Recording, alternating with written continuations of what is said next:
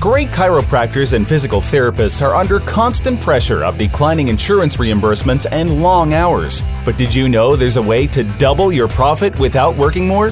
By building a gym onto your practice, you can earn more income, stabilize your business, and be a hero to your family, patients, and team. It's a big undertaking with a huge reward. Dr. Josh Satterley has done it, changed his life, and now wants to help you do the same. Welcome to Clinic Gym Radio. Hey everybody, welcome to another episode of Clinic Gym Radio. I am your host, Dr. Josh Satterley, and I am honored today to be here with Jared Morris from Grafly. How are you, Jared? I'm doing great. Glad to be here, Josh. Fantastic. Now, I know a lot of my listeners are going, what the heck is Grafly? Who the heck is Jared? And we'll all explain that in due time, right? Yep. But can you give everybody a little bit of background as to who you are, just 1 minute of, the Jared Morris story? Absolutely, yeah. So I've been in the marketing automation space for, I guess it's going on 13 years now. It's crazy to think you've been in it that long, right? Yeah, it still feels like I'm still getting started, right? Yeah. So, I have a lot of experience. Started a marketing agency with a friend, and where we set up, systems and automation for people to help them scale their businesses and do better marketing. So right. That's kind of our... So for those of my listeners who are like new to this game and they're thinking, what is a marketing automation? This would be using a service anywhere from like Aweber, MailChimp to you work for Infusionsoft, ActiveCampaign. What are some other ones? Ontraport, things like that. Drip, ConvertKit. I mean, there are a lot of them out there, right? Right. And so anybody that's using those, that's what we're trying. That's kind of where your expertise lies, right? Yeah. Yep. Fantastic. Now, Jared is with his partner Dustin, they're the ultimate dragon slayers. And here's why I say that. Because you guys are slaying the dragon of the guru, right? Yeah. You guys have started a company that essentially says, hey, let's use actual information from a business to tell you what actions to take at certain times or certain days or for certain reasons, rather than just going, well, this guy said to do this thing at this time on this day, and and so you kind of give that to businesses, right? Yeah, exactly. We joke and say 80% of the time stats are correct. 100% of the time, you get it. Right. You're the Ron Burgundy of business information. You got it. No. So I think what you're referring to is, a lot of times people look to gurus to tell them, here are the things you should do, and here's why, and here are the stats, and it's like, but are those the stats for your business, for your industry, for your niche, Right. And we say, no two businesses are created equal. Yeah. And you gotta listen to what your business is telling you. It is there's data there that should, be telling a story. Yeah. Are you listening? I'll tell you a perfect example. There's a gym, I live in Las Vegas, right? And there's a gym that for 15 years had a sold out spin class at 1 a.m. Monday, Wednesday, Friday. Now, if I asked you which class on the schedule would be sold out, you would never guess 1 a.m., right? No. But in our town, a lot of people work 2 to 10. That's the swing shift, right? So if you are an afternoon workout person, you get off, they work 2 to midnight.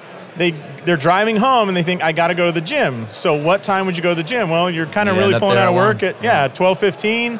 You get over to the gym, change, 1 a.m. spin class. But that is very specific. I don't think they're doing that in Ogden, Utah, like where you live, right? I haven't seen it. Everywhere it closes at about 9 o'clock in Ogden, Utah. Yeah. So. Yeah, they're not opening the doors saying, hey, we're starting this class at 1 a.m. So, and I know from my perspective as essentially a consultant, I know when my emails would be opened by my customers who are chiropractors serving their clients, but the emails that the chiropractors will send out would be open, say, at different times, because it's not chiropractors opening those emails, it's patients who are with their kids or at their jobs or getting off work and whatnot.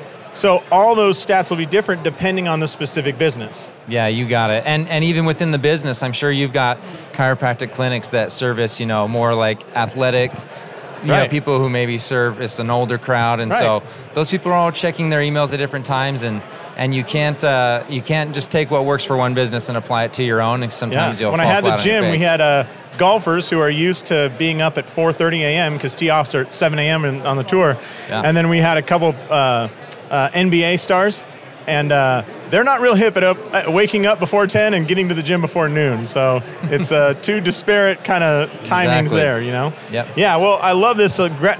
Essentially, everybody should go online and look at what Grafly does, because there's no way to explain it over an audio podcast about how amazing this reporting structure is, but basically it allows a business owner who's using the right softwares to build essentially a really good dashboard for their business, right? Yeah. When you get in a car, what do you look at? You look at the dashboard, right? You want to know how fast you're going, if there are any fluids I that look are in the low. rearview mirror and tell my kids to keep it down and buckle up, you know. But then I do look at the speedometer and whatnot. Yeah, you know, but you would never, you'd never put on a blindfold and just punch the gas and hope for the best. But yet, that's what a lot of entrepreneurs do with their businesses. Well, that's like 99% of small business, right? You know, it's just like, let's go as fast as we can. And pray for rain, baby. Yeah, exactly. And, you know, so there is a better way. And it doesn't take someone who's super tech savvy, or they don't have to love numbers even. They don't, you know, I am far from an accountant, but I do like money, and that is important. And so really what we do, it's an old adage, but a picture's worth 1,000 words. Yeah. Sometimes it's hard to be in the middle of spreadsheet hell. Like, that's no fun. That's not why any of us started our businesses, right? Yeah. We don't want to spend our days in Excel. What we want to do is we want to serve our customers, we want to solve problems, and we want to make money while we're doing it. And so we take all that work that's usually pretty laborious and we make it easy. We just put it in front of you in pictures that are easy to understand, help cue you into, hey, there's a problem over here, or there's a real opportunity over here, and help you hopefully move some levers that move you in the right direction. So yeah, I think too, we're talking about the owner being in spreadsheet hell, but if you're in a staff meeting and you're trying to show, say, 10 members, where things are trending and whatnot, you don't want to be pointing to columns and rows on a spreadsheet. You can't send a message to go, hey, we got to unify behind this and get all 10 of you working towards the right area, right? Yeah, if I can get everyone's attention on cell C25, you'll see that this is the sum of the, no, it's just not going to work. Especially when the left side of whatever it was, now has disappeared and you're just looking at a number. Yeah. And you guys make it, like in a split second, I can look at where we are. Yeah. Just like, I really like your stat that looks like a speedometer. And says, hey, on the right side at the speedometer, here's our goal. Yep. And we're 15 days into the month, and we're halfway into the month, and we're not halfway to the goal, or we're over the goal. Great, Yep. and have a little excitement. So everybody take a look at Graphly. Is Graphly.io, is that? Yeah, you got it. That's the website, Graphly.io. Okay, now let's get to the good stuff. So, okay. What does this really mean for business owners? So could you share a story maybe of a business that was like, oh my God, once I visualized this, once I could see it, it totally changed our perspective of what to do. Sure, yeah. So we worked with a supplement company that, was selling some health supplements, and they were in that's a very competitive market, Yeah. And they were spending a lot of money on ads, but they were doing so pretty fearfully. They felt like they'd like to spend more to acquire more customers, but they didn't know was that going to make them go into the red. Now, just so I can put perspective for this, so my clients are mostly chiropractor and service business, but supplement sales online is if you could spend $90 and bring in 100, you would be the best supplement company of all time, right? Yeah. I mean, the margins are incredibly small, and the ad spends have to be huge. You can't do it spending $5 a day, right? You got it. You got it. And the big thing is, if you follow that space at all, maybe if you purchase supplements, supplement companies come and go because of that. It's a tough market, right? Yeah. And so they were acting, I don't want to say acting fearful, but fear was really driving a lot of their decisions. Yeah, like, maybe we don't want to spend that much. If they underspend, then competition stops out. If they overspend, Can you give us an idea of what was their monthly ad spend? $100,000? Yeah. Okay. They were right in that range. So range, you're moving some money, right? Exactly. And so what they didn't fully understand was their lifetime value. Okay. And so, they knew what the upfront transaction was. And so you can compare your ad spend to that same month's orders of first-time orders. But really what that customer is worth to you is, are they on auto bill where they're going to get that supplement mailed to them every month? Because that first sale in that business is usually a wash, right? Exactly. Basically paid for the ad to bring the person in. And sometimes worse. Sometimes, what they didn't know exactly is when they would be positive. And, there are a lot of little figures. But when they started to look at, okay, here's our lifetime value. Let's say it's $1,000. Well, we can actually spend up to $700 to get the customer. Oh, interesting. Okay. And how long are you going to have to wait? Is it 3 months, 4 months before we break even, essentially? Yeah. And so, how many times will I have to go ask my father-in-law for another check? Exactly. Oh, we can get it. I can tell you it's only going to be 3 months. And what they discovered was that their lifetime value was more than double what they thought it was. Wow. And so they felt like the competition was beating them out, showing up higher in ad placements. Well, they were, because they were willing to spend more.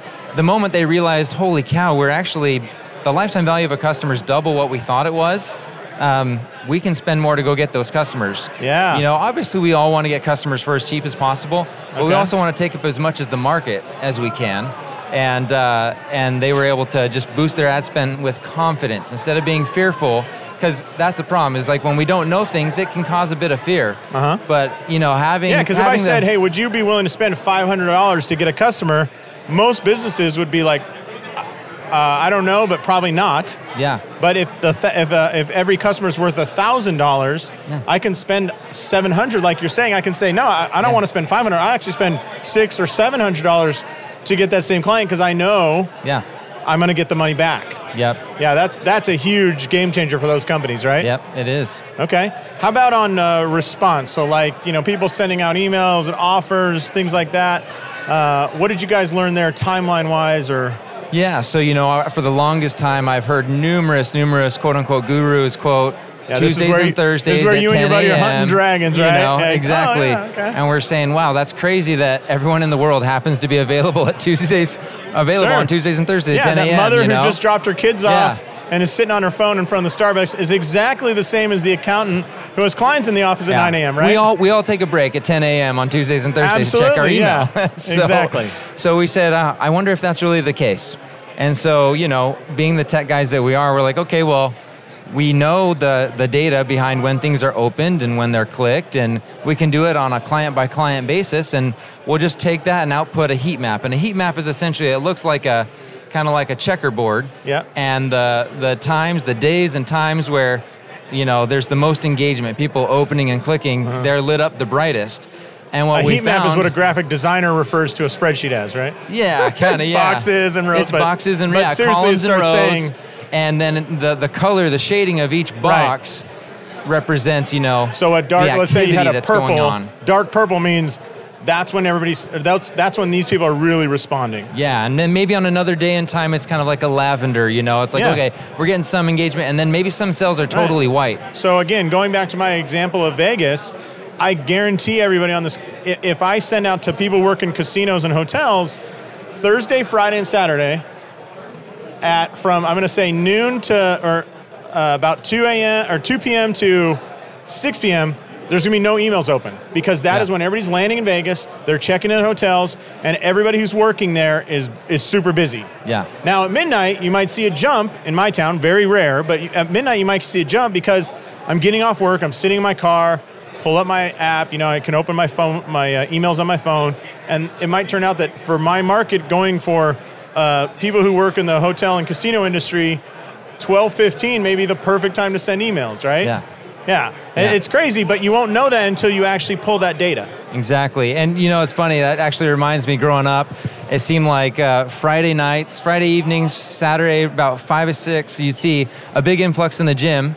You know, the younger crowd basically getting pumped, getting swole before that date, and then they'd head directly across the street to get their cars washed. You know, there's just a time and a place, and, you know, it's not really about, what you want to do is you want to get in front of your audience at the time that's best for them. Right. You know, and that's really what it's all about. Yeah, and so what it allows you to do is send emails that actually get opened. Yep. It allows us to find out you know, who's actually responding, right? And what do they respond to and at what time?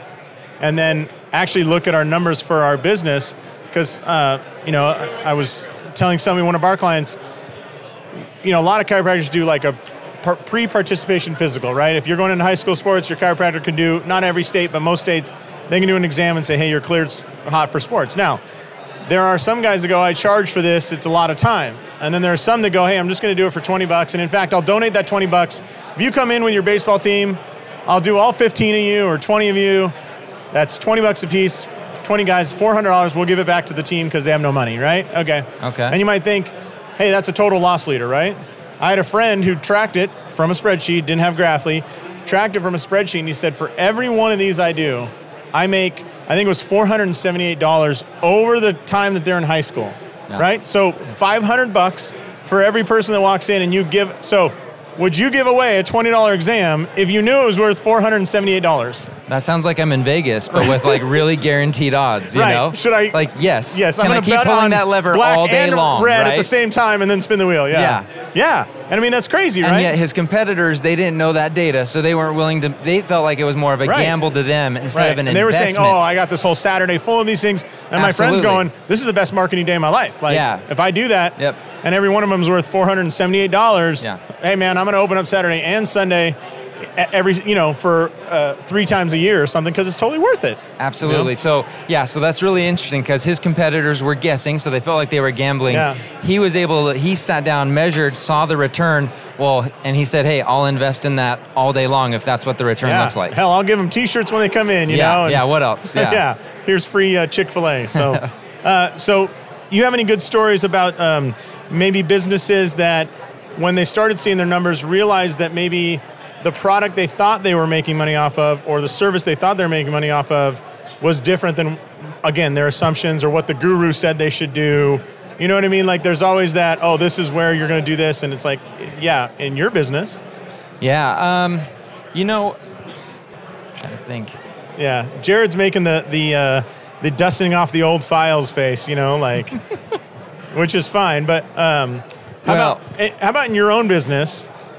When did you see a number that you were like, oh man, this is totally different than what we thought? Well, and we've chatted about this before, but we, even being data guys, we got a lot of stuff honed in on like our automated funnels, and we were measuring different things, but we have sales staff who also call and talk with customers and demo software, and their job is to show the value and how it's going to help them grow. And we had one and particular... that is the sole way you truly get customers, right? Yeah, it is. I mean, we have people who sign up because we have a free trial. So people, if they're fairly, somewhat even tech savvy, they can get in, they can build it out, and on their own, they might say, yeah, this is awesome, an upgrade. But we try to get voice-to-voice contact with everyone. And so I had a salesperson who was newer. I was training him, but he seemed to be picking things up pretty well. How many hours a week was this person working? It was a full-time.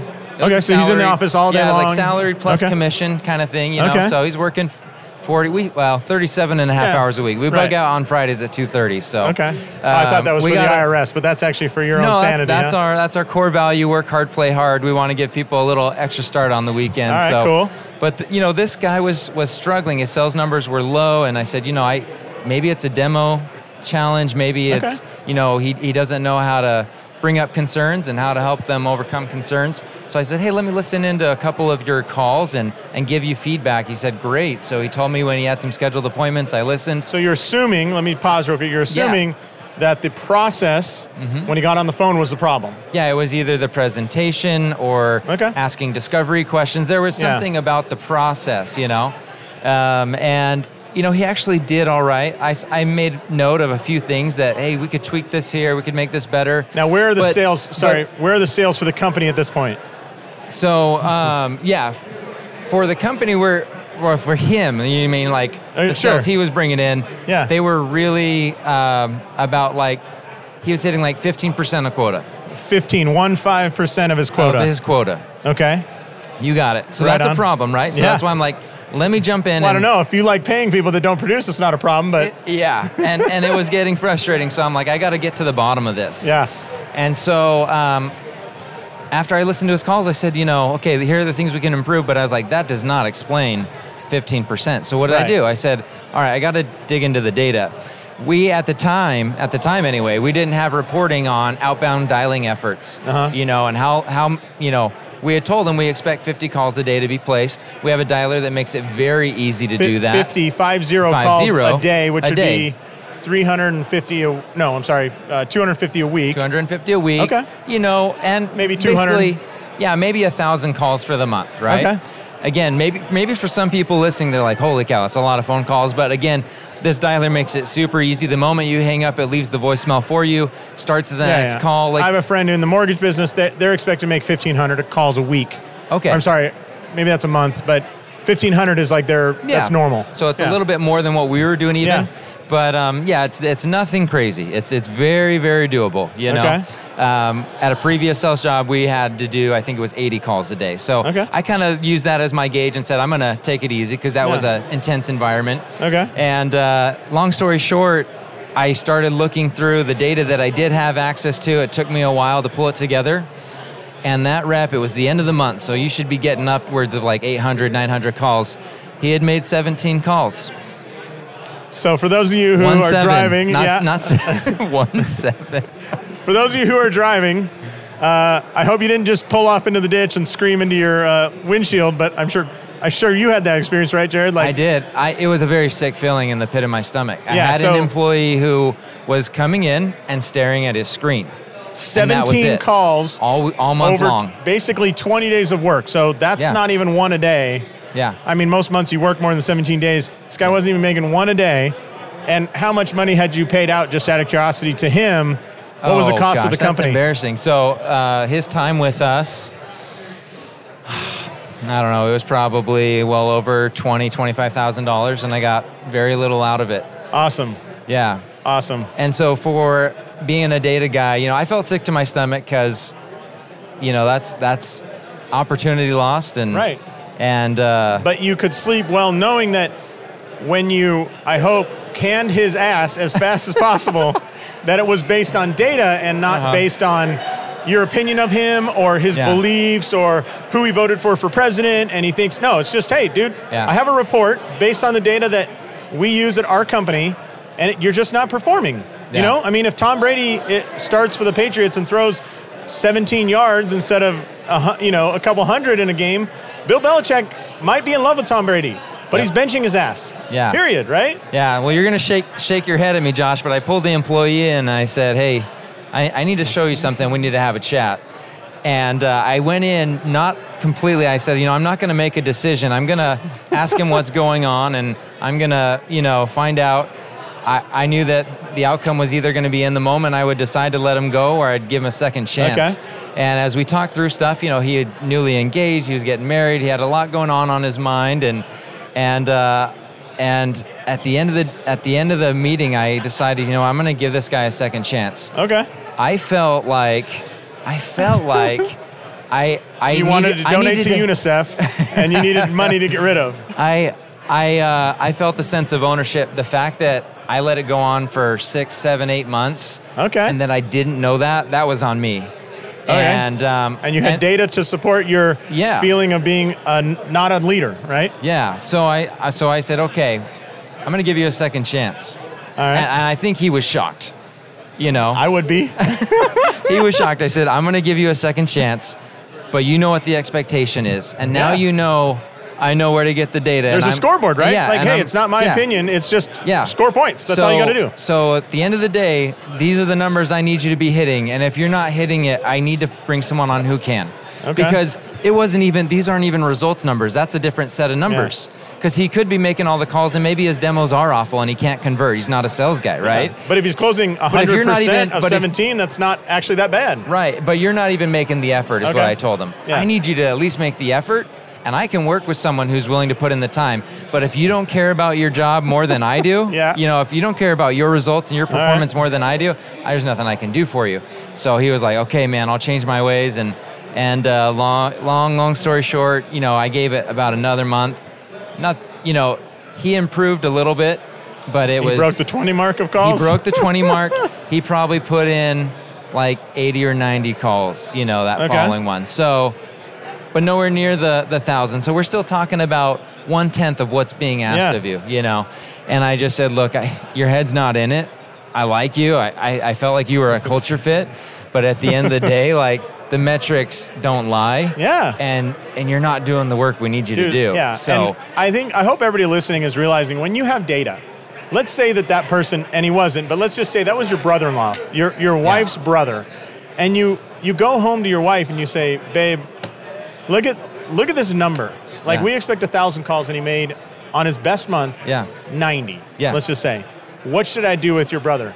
Now, when you present fact, even your wife would say, I'm going to call him and can him right now. Yeah. Right? You got it. Yeah, but it's not, Jared, why are you so hard on my brother? Blah. Because in small business world, everybody says not to, but we hire our friends. We hire our relatives. We hire people that we like or we think they're a culture fit, because you don't have time to become the world's greatest hiring expert when you're becoming the world's greatest service provider, accountant, marketer, operator, evening cleaning person, like all those things. Yeah, recruiting specialist is probably one of the last hats you, and onboarding, by the way, like you think, hey, I'll give you 2 whole days of training like everybody else here. And actually that's twice what our early employees had, you know? Yeah, exactly. And then you got to go, hey, did I make the right decision? Because had he gone from 17 to 300, that would have been a market improvement. That's only 30% of goal. Yeah, but I would have said, wow, it's like 10 times, 100 times what you used to do, right? And as long as I saw improvement, my plan was to keep him and coach him and help him be successful. That wasn't the case. The story gets a little bit better. It was probably maybe just a week or 2 later, I got contacted by the unemployment. Yes, yes. And they said, hey, because this was a case of workforce reduction, basically, if you check the box that they had to reduce their workforce because there's not enough business to keep you employed, it's automatic that you start getting checks. Okay. There are a couple other options, but if you check that box, it's automatic. Okay. And she said, I just want to confirm that's the case. I said, no, that's not the case. He was let go for non-performance. Yeah. And I said, and I've got the numbers. And I was actually able to send them some stuff. Yeah. And anyway, it took another couple weeks of them going back and forth with him. I said, hey, here's the scenario, here's the expectation, here's what he did. And I even, instead of letting him go at that point, I gave him another chance. Here's what he did, a slight improvement, but it was nowhere near what was being asked. And the state unemployment ended up siding with me and told me, we won't be paying out to him because... And that's code for you won't be paying out to us either, right? Exactly. Oh, yeah. So that's the thing with unemployment. Yeah. I mean, my rates would have gone up. I would have been funding. And you're a small business owner. That stuff is hard to absorb. That, So, I know that's... Well, let me ask you this, because it kind of makes me think of small business owners, if you open up Scaling Up, Vern Harnish, right? You open up, what's Michael Gerber's book? E-Myth. E-Myth. And about, I can probably name 50 other business books where they say, put up a scoreboard. Basically, in whatever they want to call it, put up that which gets measured improves, put up metrics, score everybody every day. It doesn't matter what it is, but they're like, hey, put a number. Have you ever had any client feedback where they said, hey, we put up numbers for our crew of 5, of 10, of 20, and we saw things improve? Because human beings essentially like a score, right? Like if you let's say you made $100,000 last year, that's great, but inherently you go, what do I got to do to beat that next year, right? Yeah. Now, if you're someone else, you made $1 million last year, you don't go, well, $1 million's cool, like that's a lot. No, you go, what do I got to do to beat that number, right? And if I say, hey, we got a crew of 3, it's Dustin, Josh, and Jason, and Dustin is leading the pack, immediately Josh and Jason go, what do I got to do to beat him, right? Yeah, absolutely. I mean, you owned a gym as part of your chiropractic thing. I mean, I'm sure you guys probably put the scores of people working, maybe their heart rate or something like. Yeah, that's right. So, there's that whole competitiveness, and I'll just quote. We have it on our website, but the guy who said, his name's Thomas S. Monson, and I think you paraphrased it, but it's like where performance is measured, performance improves. Mm-hmm. Where performance is measured and reported, performance improves dramatically. Right. And we say if it's reported publicly, performance improves exponentially. Absolutely. And so you put it in front of everyone, and it's awesome within organizations. So we really encourage our customers, those who can, those who, sometimes we have remote teams, but for those who have brick and mortar, got people coming to the office every day, to have a big screen display of these dashboards. Yeah, like I'm here at a conference with you, that's why it's so noisy in the background. And you guys have a 50-inch flat screen. Yeah. That's reports, right? Yeah, and it's just it's pulling people in like tractor beams. That's right. Yeah, we're like, what is that? What is that? Yeah, and how do I make that yellow thing go bigger? And it's like, well, you make 50 phone calls today, or And so if you want to get your employees invested, they've got to know some of the, maybe you don't want to show them all the numbers, and that's the cool thing. You can create a dashboard that's for the staff, but you want them to know enough about what's going on in the business for them to care. And for them to actually help you move the needle. And not to be shocked by anything, because every small business owner at some point, you're a small business owner, and you can answer this if you want, but how many of your friends or colleagues at some point have been like, it's really tight, like I'm worried about making payroll? Yeah. Right? Oh, yeah. think a lot of us have been there. Right. At least I would say over 90% of people at some point are like, hey, I need this check to come in 2 days or less, or, and that conversation changes dramatically when your employees see, hey, here's what we got to make just to pay the bills, right? And then here's what I got to make for Jared to be sipping umbrella drinks in Hawaii with his family, right? But here's what we got to make the bills. Now, when you're not at that number and it's getting close to payday, it's no longer a, hey, by the way, Jared, I can't pay you this week. It's now rally, hey, you see who the true believers are, and they go, hey, let's rally up and make some frickin' phone calls, in our case, reactivate some patients, call those gym members, do all hands on deck to do whatever, and you'll see them step up in a big way because they want to make that goal. They want their team to win, rather than the business owner sitting there laying in bed at 3 a.m. sweating and staring at the ceiling wondering how he's going to do it, right? I'll tell you how to do it. You get everybody in that room rallied behind the same goal, and amazing things happen, right? Exactly. I mean, it doesn't matter the size of business, from launching the MacBook Pro to, mom and pop sandwich shop, it all works, right? Yeah, totally. And it's what you're saying is something that we see over and over again when people get a dashboard, or even if they're working in Excel, but if they start paying attention to the numbers, start tracking them, start recording them, start looking at them at kind of a recurring basis, something magical happens. Without changing too much of their process or systems or anything. Or what they sell, or what the price point is. Yeah. The numbers just get better because there's an attentiveness to it and a focus on it. And once you know where your baseline is, it's a lot easier to improve. It's like the 4-minute mile. If I just told you, Josh, run your fastest mile you possibly can, that's different than me saying, hey, Josh, these 3 guys ran a 5:20, a 5:40, a 6, and I want you to do your fastest. Suddenly you're like, it's different than just what you think would be your fastest, right? So if you get that add those 3 up and then I run a mile. But I get your point. Yeah, but seriously, if it's not reported, because if you have a sales crew in a gym, I mean, they've got sales teams of 1, 2, or 3, right? And if I say, hey, our number 1 sales guy was Jared, and he, last month he sold $1,800 in memberships, I don't even need you to beat him.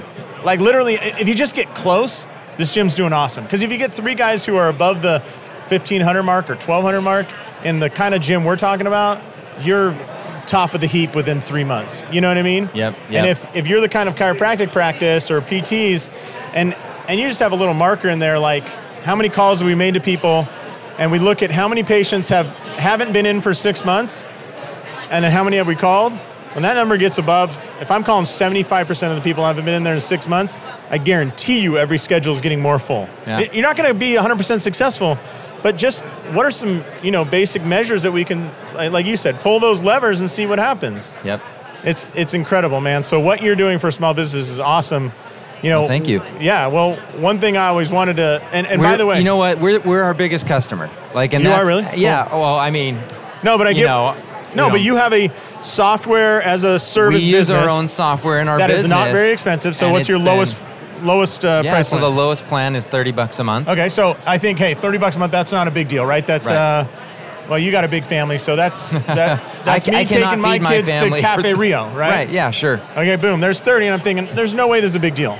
Yeah. But when that gets past that, I don't know how many customers it took to pay your rent or mortgage at your business, right? You're like, hey, that's kind of nice. I mean, I saw this with memberships. It's like, our average revenue was like, I think it was about $179 for large group, and then small group was bigger than that. And you think $179, blah, blah, but I remember the moment it crossed the amount it cost us for our building, right? It's like, magical. Ooh, that's because nice. You don't have to go out and hunt that just to get that portion of the bills paid. And you can make better decisions, like you're not in scared mode because you see what the numbers are coming in. Yeah. So, I mean, so many accountants say like do a 2-week cash flow. And what you guys have put together is you'll visually show what that 2-week cash flow, like here's what's expected over the next 2 weeks, right? Yeah, yep. Okay. So little bit of lightning round here. I just want to ask you some things. Can we figure this out? Okay. If I was a chiropractor and I had a gym, right? So I have starting with the injury, moving towards a long-term gym. So I sold my place after about 4 years, and I had people that were there for all 4 years. But if somebody had responded to a Facebook ad 3.5 years ago, and then they came in for that original injury, and then I moved them into the gym, and they had a membership for 3 years, plus at a couple times they went back through the clinic. could Grafly tell me what that customer is worth? Absolutely, yeah. So you can see the lifetime value, and that's a metric that we tell people to really focus on, not just what the first transaction is or the second transaction, but what they spend over a lifetime with you. Yeah. And that's going back to the supplement company. I mean, that's... Yeah. Well, for me, like $200 a month, let's just use that as easy math, times 3 years, it's 36, so that's $7,200. Yeah. Okay, plus a few injuries in there. I'm getting close to 10 grand with that person. Should I send them an actual birthday card that I hand sign? Yes. Yes. Yeah. Well, and you have a certain confidence level of doing that because, like you said, you ran that business for 4 years. I'm thinking of the person who's in that exact same situation, who's just a few months in. Yeah. How do they know their lifetime value? Sure. They haven't had the time that you've had. Well, Grafly and other reporting tools out there, they're able to Screw predict. those. Let's just talk about Grafly here. Sure, I guess. No, but Google Stop Sheets, for twisting example. my leg. Yeah. So there are calculations, and I don't know if you provide resources on the podcast below, but I'm happy to give. Sure, for someone who wants to dive into spreadsheets, there are some equations and some calculations. There's some support groups.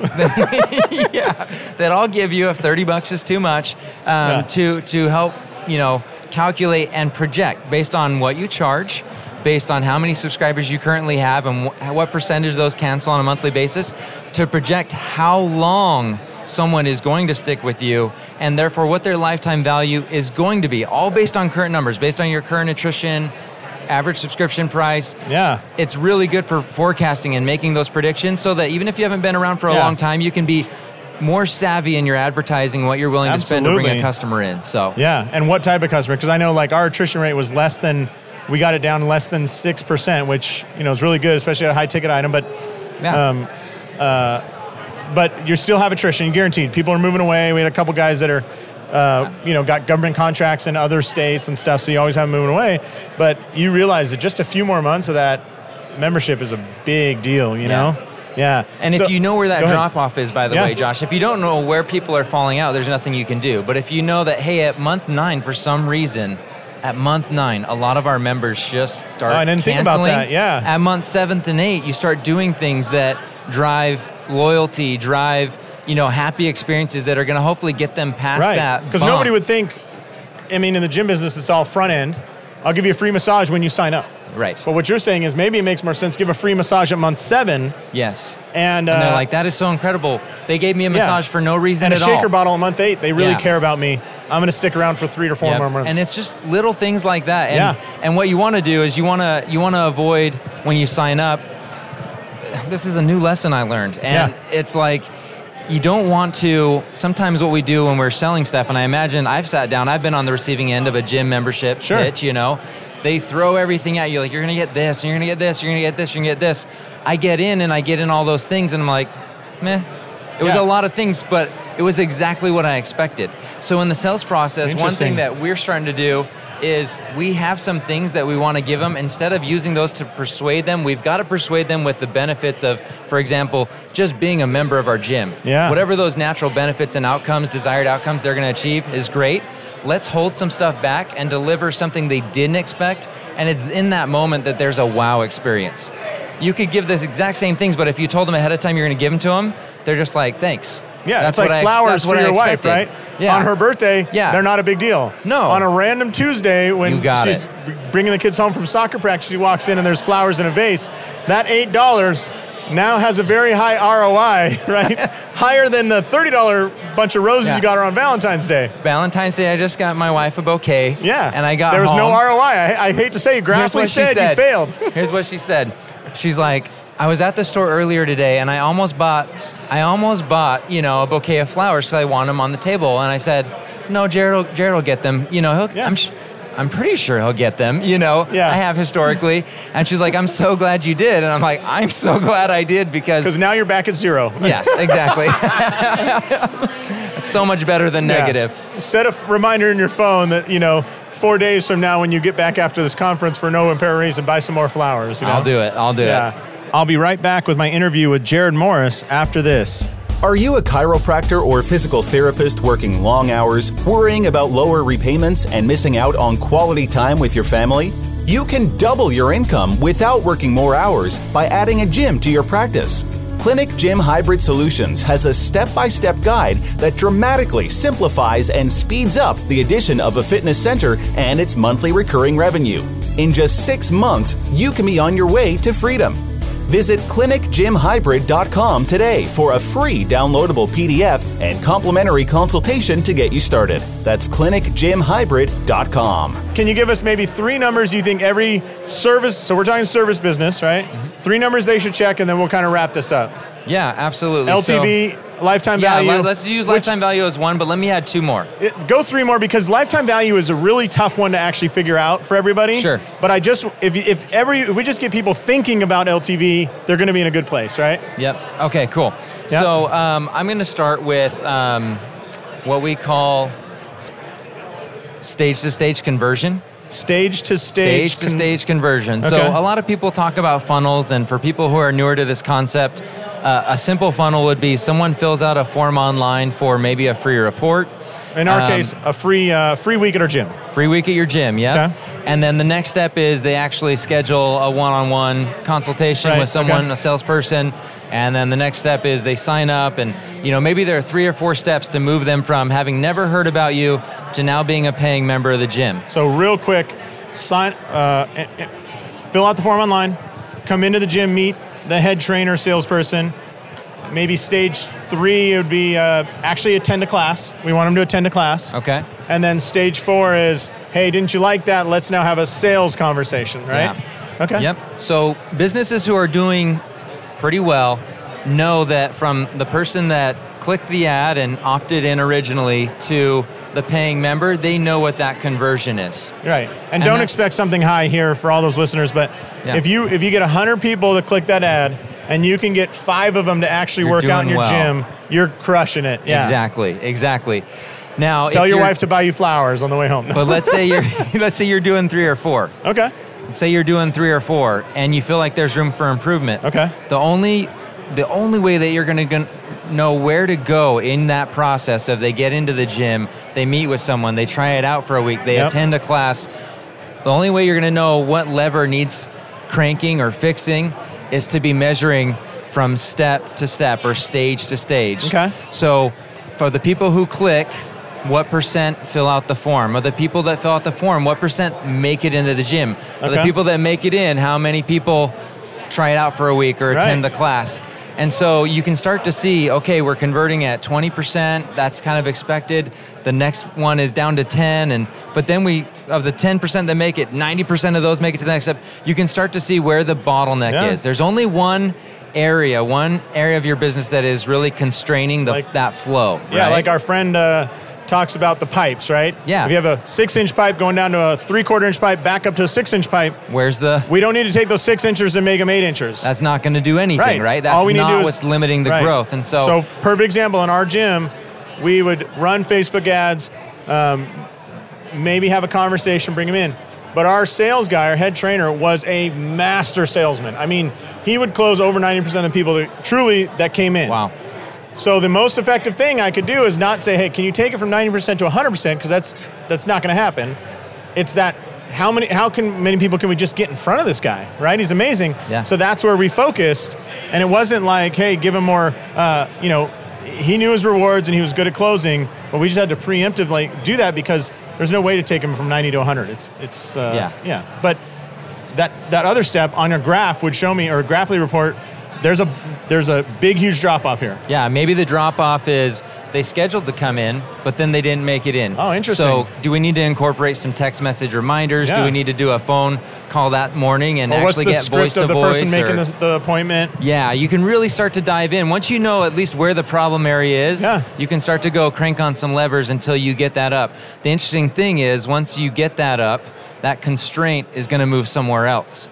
Right. So then, maybe you're not converting down the road further, right? But another way to say that in a small business is, when you have that one area of focus, you don't have to worry about everything else. I don't have to put resources into the process after he meets with everybody. That process is fine how it is.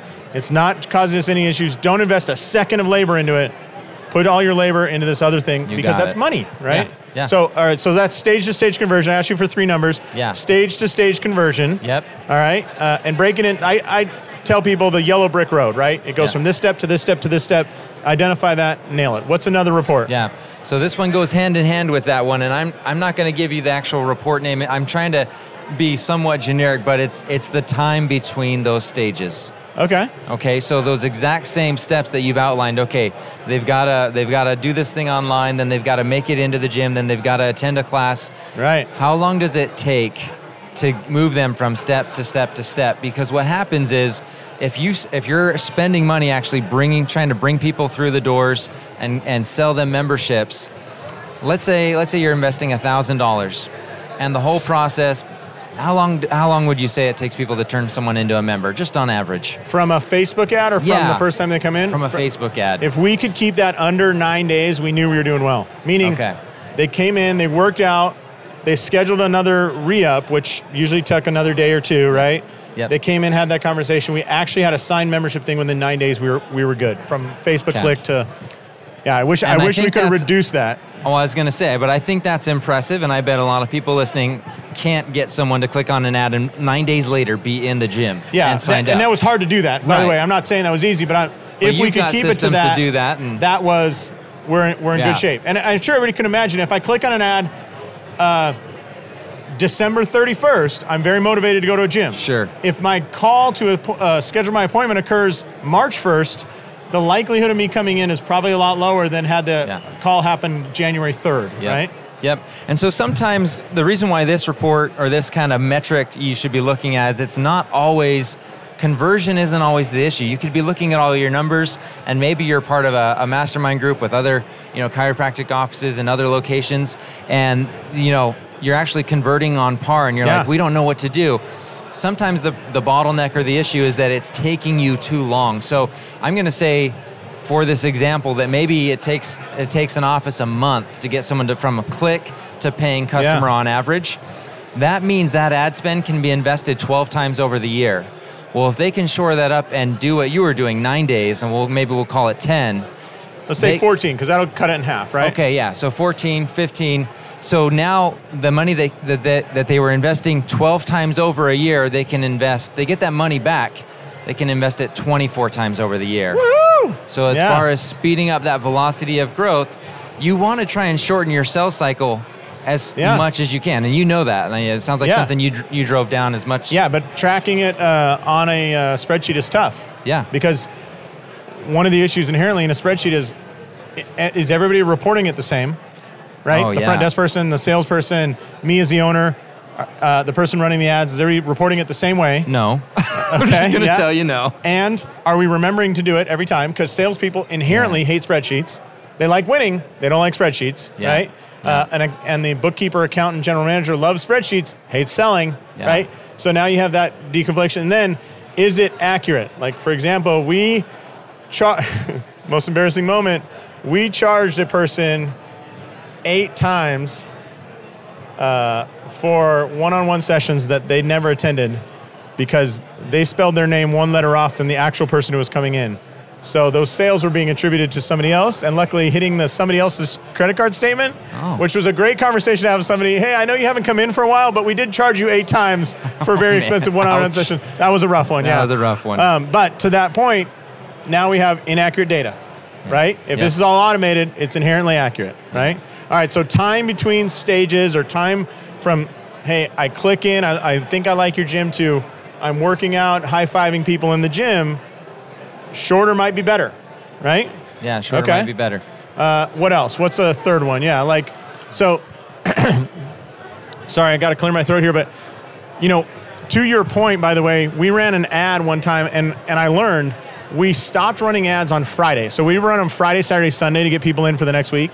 But the reason I didn't do it Fridays is I realized if somebody clicked that ad on Friday at, say, 4 p.m., you're still in that week. And when we come back in Monday, we wouldn't even call you till after 12 p.m. on Monday, so afternoon on Monday. Well, now you had, in your mind, Friday, I was still working. Saturday, I took kids to soccer. I did a bunch of stuff. Sunday, I relaxed. Monday, I come in, I start my work week. And Monday afternoon, somebody goes, hey, Jared, it's me from that gym that you clicked on a long time ago. And your response is, huh? Who are you? What? I don't remember that. It's like, yeah, you clicked on us only 72 hours ago. But that 72 hours was transformative in your experience, right? Yeah. So we canned them, and we started running them at 8 a.m. on Saturday so we could get that 2-day response time. So anyways, that was our little experience. So going back, so we have identify your stages basically is a step you're saying. Yeah, that's the first step. You got to identify what those stages are. Stage-to-stage conversion, you call it? Yep. Okay. Then time between those stages. Yeah. And for those, by the way, who actually end up signing up for Graphly or maybe already have it, the stage-to-stage conversion, I was trying to keep that pretty generic to articulate, the idea, but it's called a tag funnel. Okay. So it's a funnel report inside of ours. So you can actually see how many people entered the funnel. It spits out the percentages. So in your case, back to your story of your employee, when it went from clicked, interested, to phone call, to prospect, basically your funnel just fell apart. Exactly. Yeah. Yeah. All right, cool. So the last one, since a lot of the people listening here are running, have people paying recurring memberships. Yeah. When it comes to recurring revenue, attrition's a big one. Attrition, and it's an easy thing to figure out. You can oftentimes do it in your head. You don't even need a spreadsheet, but you just take the number of people that canceled this month, divided by the total number that were active at any point during the month. So if I had three people cancel, and you had 100 that were active, you have a 3% attrition. Okay. Now, what's important to note, that doesn't sound like much. A 5% attrition. We're both smiling at each other because we both had businesses with recurring revenue. And that 3 hurts. starts making you get a little wiggly, right? Yes. At 5, you're freaking out. Yeah, because at 5, what happens is over the course of a year, so at 5%, you're down to 95. 5% of 95, you're down to below 90. And then it starts to snowball. So at 5%. It's compounding interest working against you. You actually end up losing almost half of your members within a year. And by the way, if you're not replenishing them and replacing them, right? I'll tell you the worst in a gym is you get a 3%, but that 3%, one of those people, let's just say there's 3 people, one has a husband and 2 kids that work out in your gym. I mean, that one is like, you're sending one of those edible arrangements over to the house. Hey, we love you. I mentioned how much weight you lost. You look great. Are you working out? Yeah. Like, that is not a good day. So it's something that's easy to look out for. And it's important to look out for because, like I said before, there are things you can do to prevent that. Sure. And so if you're aware of it, it's just so much easier to keep a customer. What do you guys do, just out of curiosity? Like, you want to keep your churn low, you want to keep your attrition low? So we look at that window of time when people are churning out, and we start to look at their activity. Because we're doing software, we can measure when people log in. Are they logging in and using it? If they're using it, they're likely receiving the value. If they're not getting value, they won't even log in. And it's kind of like the gym. Yeah. If you actually put measurements in place, like you were saying, to say, hey, they haven't been in 3 months. They're still paying us. Yeah. But we're not here to receive donations. We're here to help people change their lives and get the results they desire. Yeah, we know if you work out less than 8 times a month, which means basically if you're not showing up twice a week consistently, if you're under 8 for 2 months in a row, we're not going to see your 3rd month payment. Meaning you go 8, 7, 5. Hey, thanks a lot. I really liked it, but I got to bail. Yeah. Right? Yeah. So we could put a little marker on that 8 thing and go, hey, we got 4 members who are under 8. Now that's only 4 phone calls, and I can even say, let me give you half off next month, or let me give you a free one-on-one training session so I know you have to show up for this appointment and work out. And you go, I do like this place. Great. Now I just extended membership for a couple months, right? You got it. It's just so much easier to keep that customer who already said yes. Yeah. And to get them to do, I'm sure there are other things inside the gym, whether it's supplements, other things that you can sell them. It's a lot easier to get a yes out of someone who's already said yes than to spend money to go acquire a new customer. Yep. And so everyone focuses when they're building a recurring revenue business, how can I get more and more people through the door? And there's very little focus put on how can I keep these people? And it really ends up hurting in the back door if you don't. You know Sean Greeley. NPE. Yeah, he's Net probably Profit Explosion. Yeah, he's got to be in the top 10 of all fitness gurus out there. Yeah. And he always would say, retention is your 3rd growth factor. Meaning, if you can go from 3% attrition to 2%, you're going to be richer at the end of the year. If you can go from 5 to 3%, you're doing great. I mean, at Planet Fitness, I have a friend that owns one, or he owns 3 of them. Their attrition rate would make you start rocking in the fetal position, sucking your thumb right now, Jared. It's unbelievable. And the only solution is they just have to sell so much on the front end. But to your point, I think if they step back and even installed Graphley and just looked at where are we really seeing those drop-offs, because at $10 a month, come on, like nobody's sweating the amount, but they might sweat it after a year or 2 years. So after a year, should I send you a t-shirt or something? Yeah. It's so funny you brought up Planet Fitness. There was actually one in my area that crushed it, seemed to just blow it up. Yeah. And that was about 3 years ago. Yep. They just closed the doors maybe a couple months ago. And Shocking. Yeah. And here's why. I mean, I think especially if you're talking about a market that is geo-based, you've got a limited amount of people you can service. You can't just Tom say, Plummer I'll says just stick a pin in, you go can't 5 say miles. You can't say I'll just sell more people, because you're ultimately going to burn through your market. Yeah. And then there's no one else to sell, and then you close your doors like Planet Fitness. Right.